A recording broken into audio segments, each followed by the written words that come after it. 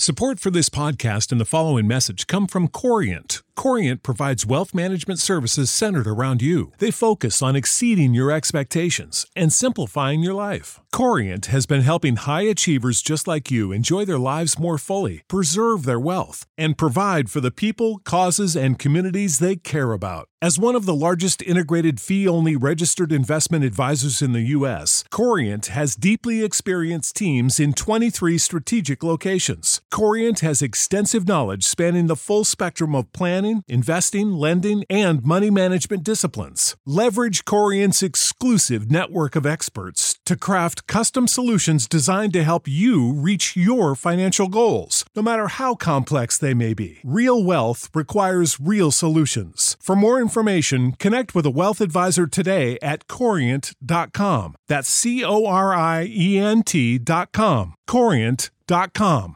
Sick of being upsold at gyms?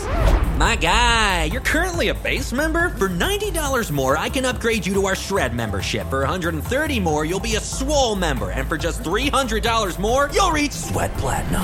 At Planet Fitness, you'll get energy without the upsell. Never pushy, always free fitness training and equipment for every workout. It's fitness that fits your budget. Join Planet Fitness for just $1 down and $10 a month. Cancel anytime. Deal ends Friday, May 10th. See Home Club for details.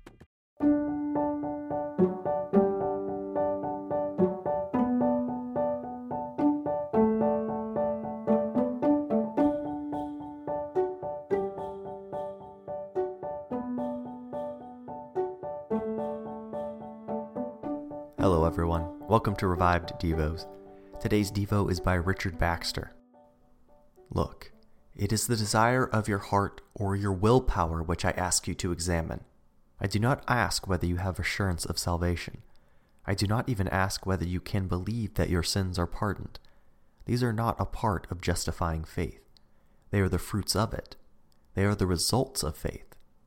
Do not say, I cannot believe that my sins are pardoned, and therefore I am not a true Christian. This is the most common mistake. The question is whether you sincerely accept Christ in order that you may be pardoned, reconciled to God, and so saved. Do you consent that He will be your Lord who has brought you, and that He will bring you to heaven in His own way? This is justifying saving faith. This is the test by which to examine yourself. Yet still observe that all this consent must be sincere and real, not pretend or acted out with reservations. If Christians want comforts that will not deceive them, let them make it the goal of their lives to grow in grace, to strengthen and increase the interest of Christ in their souls.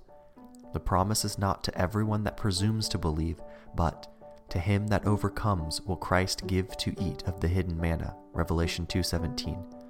He will eat of the tree of life which is in the midst of the paradise of God, Revelation 2:7, and will not be hurt by the second death, Revelation 2:11. He will grant him to sit with him on his throne, even as he also overcame and is set down with his Father on his throne, Revelation 3:21.